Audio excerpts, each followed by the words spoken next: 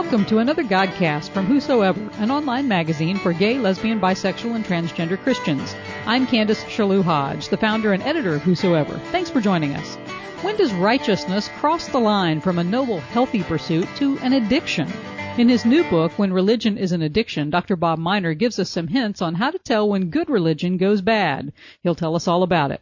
What happens when a religious high school teenager in a small conservative town struggles with his sexual orientation when a new boy who says he's gay and Christian shows up at school? The drama plays out in Alex Sanchez's new book, The God Box. We'll talk with him about his new book and find out just who his biggest audience really is, and it's not gay boys. We'll also take a meditation moment, and we'll wrap it up with some holy humor. To hear someone say they are high on Jesus doesn't really sound like a bad thing. As Christians, we're all called to be zealous for our faith, but according to Bob Miner, a professor of religious studies at the University of Kansas, those who can't live without that high of righteousness are not faithfully zealous, but instead they are addicts, and their drug is religion. In his new book, When Religion is an Addiction, Dr. Miner explores the concept of religion as an addiction, how to identify, how to resist it, and most importantly, how we as liberal Christians can stop enabling the religious addict. I spoke with Dr. Miner recently and asked him how his book came about. So this was a sort of a long-term, maybe not too long-term, but let's say 5-6 years of thinking, asking the question, why are certain things, not so much what people believe, but why they hang on to them, and why in the midst of everything that's going on, people just continue to not seem to. There's a group of people who continue to not seem to get, don't seem to get through to them. It's as if reason, rationality, quoting the Bible, none of these things seem to work. And of course, it started with LGBT issues, but it went even further. And I've always wanted to ask the question, why? When I did Scared Straight, the question was, why are we still stuck in my mind? Why are we still stuck on this? Why aren't we over this? And this was the same thing with this book. Began with an article that I wrote, a column I wrote, which is on Whosoever, When Religion is an Addiction, and continued to sort of think about it, and then began to look at addiction literature, and look more deeper into things like addictive thinking and types of that, and it just seemed to be a parallel that I couldn't ignore anymore, and that people weren't really talking about when they talked about this. So what is a religious addiction? What are some of the markers that we're talking about? An addiction, and of course religious addiction the same way, is something, can be a process, it can be a process addiction, or a substance addiction that keeps a person from dealing with their issues. And those issues could be as personal as, I hate my work, it's causing me to get sick and so on, but instead of going through a very difficult process of thinking about how do I relate to my work, what does it do to me, why am I continuing to do this then, how would I make changes, what fears do I have to face to make changes, I just come home at night and I have a couple of beers, and then after a couple of beers I sort of feel better and I don't make any changes. And that's just sort of the beginning of it, and not that there's anything ever wrong with the substance itself, I'm saying, but it's how it's being used. So when religion is used that way, and again, I don't talk much in terms of the doctrines, except the doctrine of evil. I do work on that one in ways, because I think that's a key teaching, because addictive thinking is always begins, I'm told, with, from what I read, with poor self-concept, and certainly this major doctrine of evil that is dominant in very conservative religion is the ultimate in poor self-concepts, that I'm totally rotten, that there's nothing I can do about it, that the only thing that makes me valuable is somebody else likes me. It's the difference between a theology that says God loves us because we're valuable and one that says you're only valuable because God loves you. And so beginning with that, but that, other than that doctrine, it's a question of how religion is used. And then I began to look at what are some of the distinctions when people talk about addictive thinking, such as either-or thinking. It's either black or white. People are either for us or against us.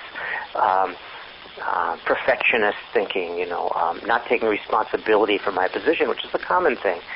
That's one I've run into a lot. I'll bet you do. Well, and especially on internet message boards that I've frequented before, where I've had people tell me, I would have no problem with gays, but God hates gays, so I have to hate gays. I mean, yes. It's like, do you even think while you're typing? I think so, but there is addictive thinking. It isn't making any sense. As I quote Abraham Tversky in my book, identifying addictive thinking always has to start from outside the addict. Mm-hmm. And so it looks like this doesn't make any sense, but to the addict, it's just not there, because this is about the goal of addiction is to get the high. Yeah. And if the high is I am righteous, mm-hmm. and the feeling that I'm righteous, then whatever I do will be to get the feeling of I am righteous again, whomever you step on, whatever happens, the goal is that. And this is what we see that is. I'm sure you get these emails like I do when you write something about, well, don't you know the Bible? And they go on and on about all the Bible verses. Yeah, like you've never read it. Yeah, they've never read it. And that's the addictiveness of it. It's not even about this is how I interpret the Bible. Oh, no. Understand the Bible. It's the Bible's fault, right, or God's fault, Well, the one I run into the most is I don't interpret the Bible, I just read it. Yeah. Like, well, yeah, you read the cereal box, but that's all interpretation.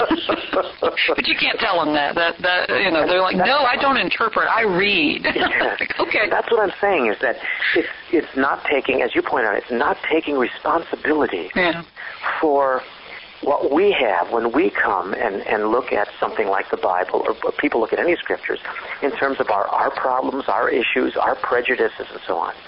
And therefore, it's a way to not look at my prejudices. The reality is, a person like that is prejudiced against LGBT people for one reason or another. Maybe because of their own issues. Maybe because of they don't know what that means in terms of their own sexuality. I don't know. But instead of looking at that, they use the religion to cover it up. Right. That's the addictive part of it. Right. I can put that off on God. Yes. Then I don't have to think about it anymore. Yeah. Yes. And that's it. See, you're right. I don't have to think about it. I don't have to analyze anything about me. I don't have to think that, well, maybe this is just my prejudice. I don't have to think, well, maybe this is just all I've heard and I don't know anything. Mm-hmm. I don't have to deal with anything like that because it's all God's fault. Right. God said it, so I got to follow it. Right. Right. It's out of my hands. Yeah. Because I've had that one too. If you don't like it, take it up with God. I can just imagine that. Who should I believe, you or God? Exactly.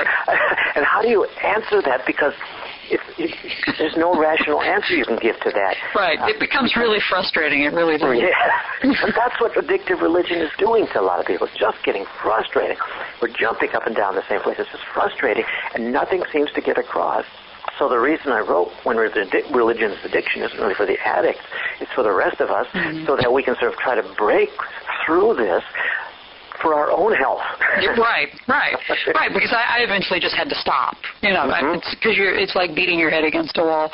How do you... in what you write. I appreciate that. Let me just say I appreciate it in what you write. I see a lot of how you're not sort of enabling this stuff. You're just, you're trying to, I'm trying. As they would say in psychology, you are setting your boundaries. Yeah. Well, again, that for many liberals, that doesn't seem to be the nice way to do it. Well, exactly. I mean, let's talk about that.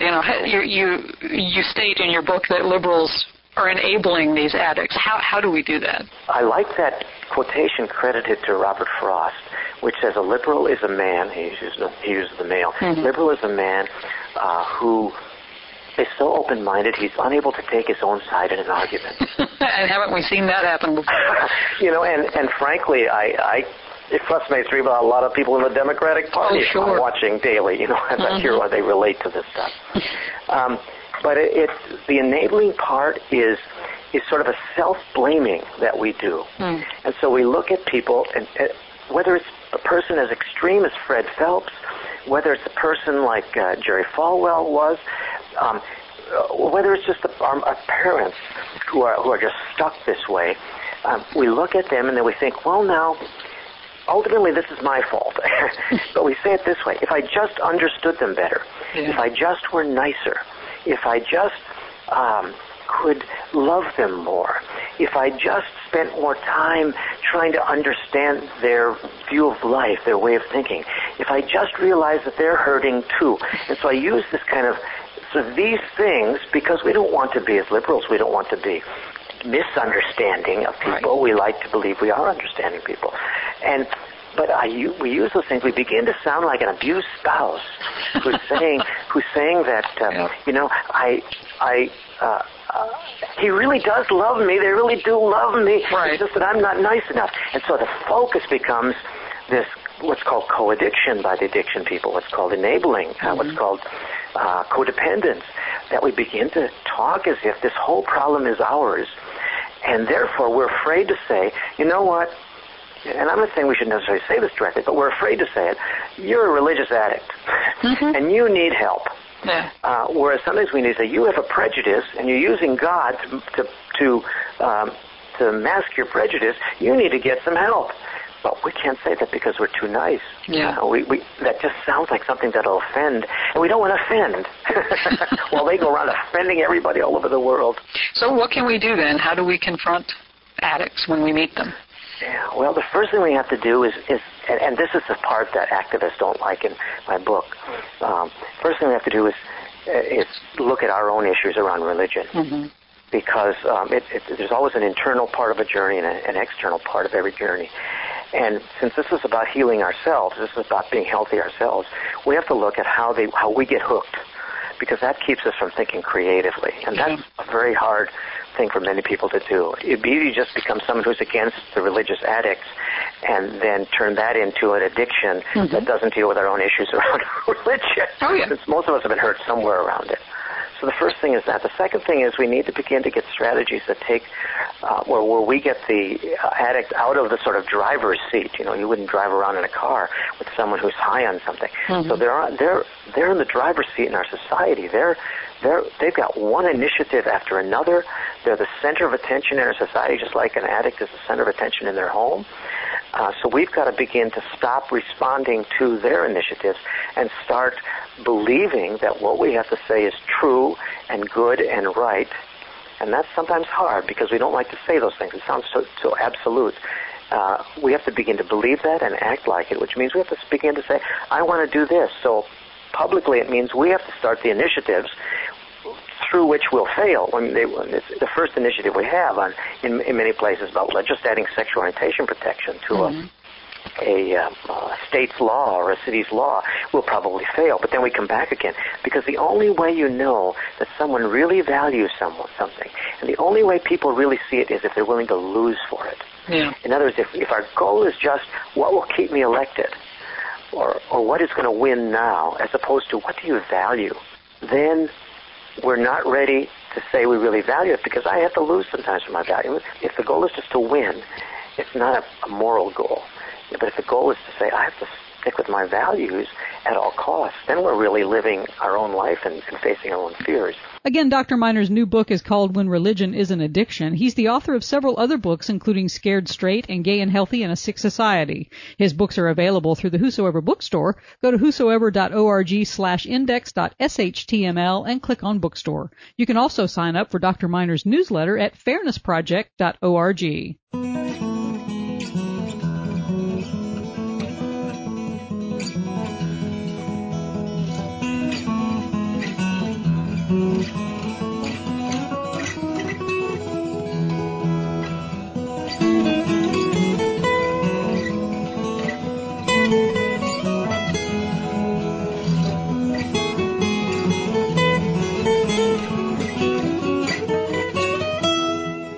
Is never easy, but when you're a teenage boy struggling to come to terms with your sexual orientation, it doesn't help matters when a new student shows up at school proclaiming he's both gay and Christian. That's the situation faced by a boy named Paul in Alex Sanchez's new novel, The God Box. On a personal note, I don't really like to read fiction because, most novels, they don't really hold my attention. But I could not put down The God Box, literally. It is well-written, fast-paced, and full of tension and drama that force you to stay in your seat and just keep turning pages. I was happy to talk with Alex Sanchez about his new book. He began our interview with an overview of the novel. Well, basically the story focuses on a couple of teenagers in Texas, high school students. And even though, they're Latino, it's not about that. They just happen to be Mexican American. And what it really focuses on is one boy, Paul, who has had these attractions to other boys all growing up and really struggled against that, as he's also accepted himself as a Christian, and also has a best girl friend who he's a couple with. Mm-hmm. And so his world is sort of, he keeps trying to suppress his sexuality, and then his world is sort of turned upside down when a new boy, Manuel, arrives at school, who is openly both gay and Christian. And you create a lot of tension between the characters here. You've got tension just in Paul himself having to accept his Christianity and his sexuality, as far as tension between him and Manuel, and tension between Paul and the Bible Club, and Paul and his girlfriend. I mean, all of that tension just moves the story along. Was that intentional? Absolutely. It's, that tension, conflict is the essence of drama. Mm-hmm. And that's also what really inspires emotions to get played out as characters are struggling with, what they believe, what they love, what they like, what they don't like, what challenges them. So really trying to raise the stakes as much as possible to create that tension. And that's part of what, keeps the reader engaged, is wanting to find out, well, then what's going to happen? It's true, and I was quite engaged. So you say that Paul and Manuel are both Hispanic. That is part of your background, though, right? Right. I'm an immigrant from Mexico. My family moved to the U.S. when I was 5 years old, and in fact, we moved to Texas, the setting of the novel. So, like in a lot of my writing, I draw upon my experiences. That's sort of how I breathe life into the characters, is identifying, well, how am I like them? How are they like me? At least, being able to find some similarities, some things that I can identify with, and they're usually pretty universal things that then readers can identify with as well. And the gay Christian theme is very prominent in this book. Is that a topic you've ever tackled before in any works of fiction? Not in fiction, but certainly in my own life. As I've worked to reconcile my sexuality and my spirituality, two very important aspects of myself.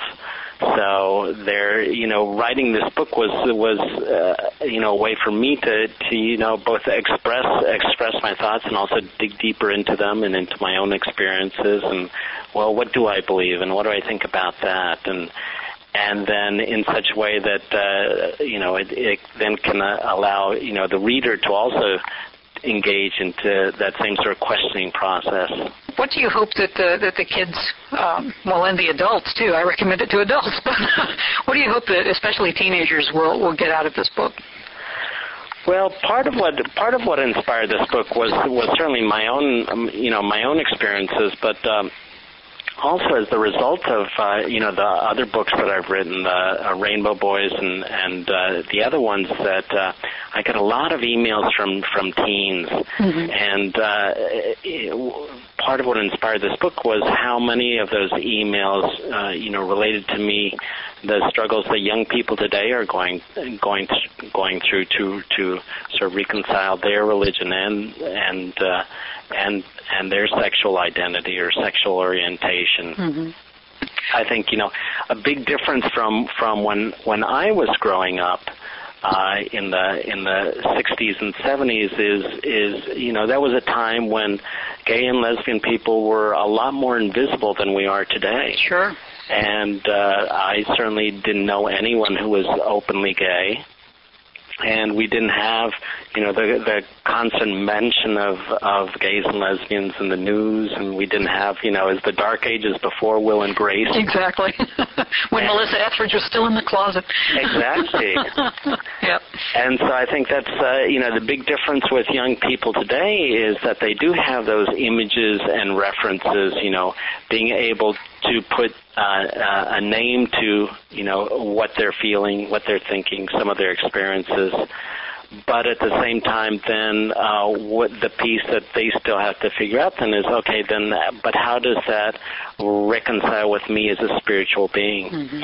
And I think far too often what happens is that young people are sort of presented with this false choice of I can either be gay or I can be Christian. Right. And so what I'm hoping with this book is to help young people work through that it is in fact a false choice, that they don't have to choose one or the other, that they can come to their own understanding of themselves as individuals who can integrate those two very important parts of themselves, their sexuality and their spirituality. And also, present it in such a way that it is an engaging, compelling story where they can care about the characters and then come to care about themselves. And you do touch briefly about ex-gay ministries, that Paul is given a pamphlet and visits with someone from an ex-gay ministry, but they don't come off looking very well in your book. Have you had experiences with ex-gay ministries? Not personally. It hasn't been something that I've been involved with. Mm-hmm. But there have been times in my life when I didn't want to be gay. Yeah. Because of struggles that I was going through, and thinking that the problem was that I was gay, and if I could stop being gay, then the rest of my problems would go away. Mm-hmm. And realizing that no, it doesn't work that way. And so coming at it from that viewpoint, I think that's what inspired me to, deal with the ex-gay issue in the book, but do it in a compassionate way that, I think that people who become involved in ex-gay ministries, they're struggling with their own integrity to integrate those different pieces. Mm-hmm. And I think, just as there are many people who do get involved with those ministries, there are a lot more people out there who have gone through different times in their lives when they really questioned, is being gay or lesbian really, something that I can integrate into my being or not? And then along with that, I think also working with my editor, I have a wonderful editor, and one of the things he said at the outset as I started writing this book is really work at avoiding stereotypes. Mm-hmm. And try to present, complex characters who are struggling. Mm-hmm. And I think that makes for a more compelling book. Oh, yes, very much so. You said that there were times that you didn't want to be gay, and in the book you make arguments on both sides, of for and against Christianity in particular, being okay with gay people. What made it okay for you to be gay, for you to get over those feelings, if you are over those feelings of wanting to not be gay anymore? Well, I think what happens, one of the things that I've learned through my writing is, actually my biggest readership is not gays and lesbians. Mm-hmm. It's actually straight teenage girls. Hmm. And what I have learned from them is that so much of what I write about, even though it is about gay teenagers, it's really about learning to be who we are, to love and accept ourselves as who we, as we are. And I think that is a universal struggle. Sure. And that's one of the things that I've learned from those straight readers. And so for me, I think a lot of what has happened is just coming to understand that, I am who I am, and being gay is a part of that. And, it's something that I can love and express, love and embrace and accept, or something that I can struggle against. And in that process of acceptance, and that, opens up, ways for me not just to, love myself more, but then also to be, more compassionate and understanding of other people. So I don't think it's been, one specific thing that's brought me to that point, but just a lot of my experiences that I've had in life and with others who've taught me how to love myself more. I'm interested in what the straight teenage girls tell you when they write you. What's their reactions to the book? Well, to your past books. Yeah. Well, what happens is that I think a lot of straight teenage girls today, I think there's several things going on. One is that they see gay and lesbian rights as an important social justice issue. And the other thing is that so many of them have openly gay or lesbian friends, and oftentimes openly gay or lesbian relatives, and in many cases also parents as well. So they're very aware of the issues, and it's an issue in which they don't have much competition from a lot of the straight boys. Yeah. So, for example, a lot of the gay-straight alliances in the schools, since I visit a lot of high schools, it was very interesting at the outset for me to learn that even though there's some right-wing extremists who present the gay-straight alliances as homosexual clubs, that in many of the schools those clubs are led primarily by those straight teenage girls. Wow. Who, as I said, really see this as an important issue and work hard to bring it to the forefront. So when I talk to groups, one of the things I often speak about is our need to remember those straight allies, especially among young people, because they're really working hard to change things, so that we get more of the equality and the inclusion that we'd like. In many cases, they are our champions. I know you're on book tour right now, and you're very busy promoting the God Box. But is there anything else in the works coming up? Yeah, what happens is I think, as I mentioned before, because of my own adolescence and just so many things that I wasn't able to express and discuss and talk about then, I just, didn't have the language and the courage to do it then. It's like that sort of inner teenager is still very vocal and outspoken. They always are. Yeah. They always are. Yeah, so I'm continuing to write manuscripts about teens. Great. So I have a contract now for 2 more books. Wonderful. Yeah, and what happens is, as I said, I didn't sort of set it out this way. It's just sort of the way that it's played out in my life, and I've very fortunate that this is such a timely issue now. As schools are changing, more and more schools, they see these books as resources for them to understand young people. It's amazing how quickly things are changing, even, 5 or 6 years ago when I first began touring with the books. And back then, I'd still hear from teachers, well, we just don't have any gay kids in our school. And I'd say, well, you don't have any openly gay kids in your school. And you may want to look at why that is. Yeah, exactly. And, are you creating a safe environment for them so that they feel comfortable coming out? And as I say, that was only 5 or 6 years ago, and now it's just amazing how many gay straight alliances there are, and how many educators have begun to realize, oh yeah, this is a population we need to address, and we need to look at homophobia and name calling in the schools.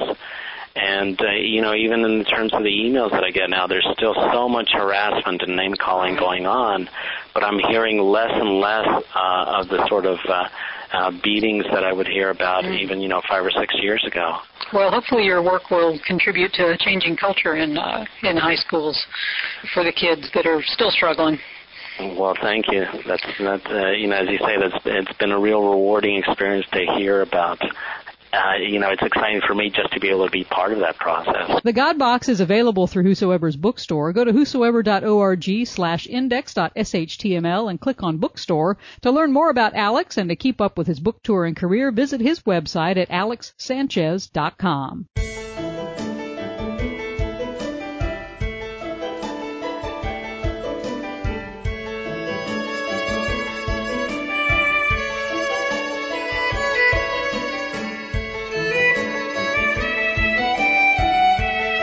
In Alex Sanchez's book, The God Box, Paul's aunt says that the Bible was meant to be a bridge, not a wedge. She tells Paul, quote, "It's the greatest love story ever told about God's enduring love for his creation, love beyond all reason. To understand it, you have to read it with love as the standard. Love God, love your neighbor, love yourself. Always remember that," unquote.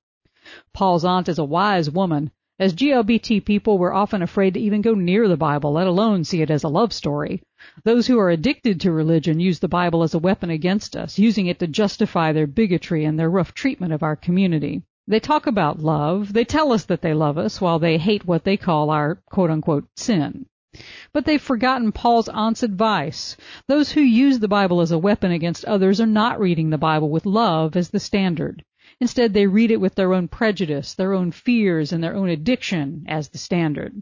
We need to be aware of how we read the Bible. Are we reading the Bible to exclude others or to include them?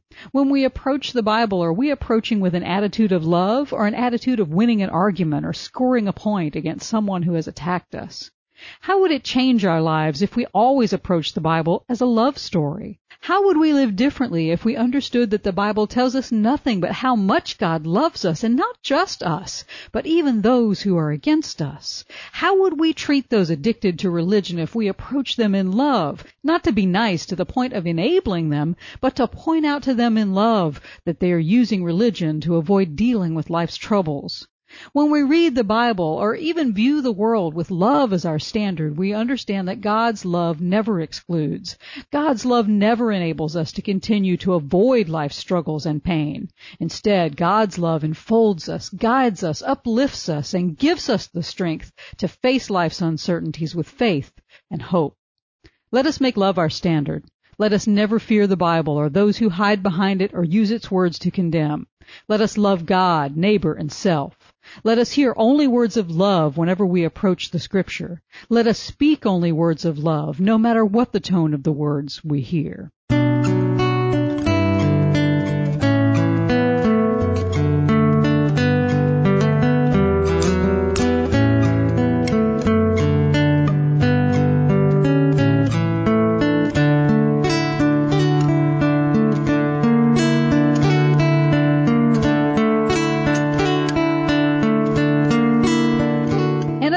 We wrap up with some holy humor.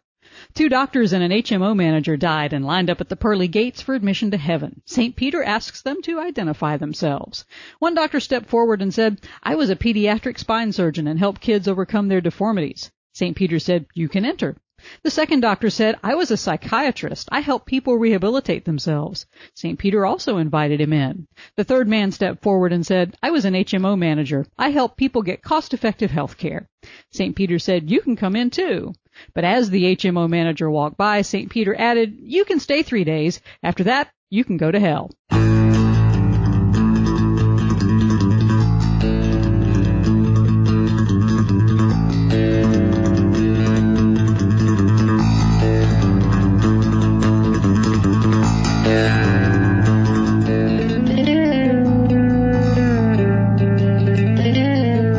For joining us for another Whosoever Magazine Godcast. We'd love to hear your feedback. You can tell us your thoughts, comments, or suggestions by writing to us. Our email address is godcast@whosoever.org, or you can leave comments at our blog at whosoeverpods.blogspot.com.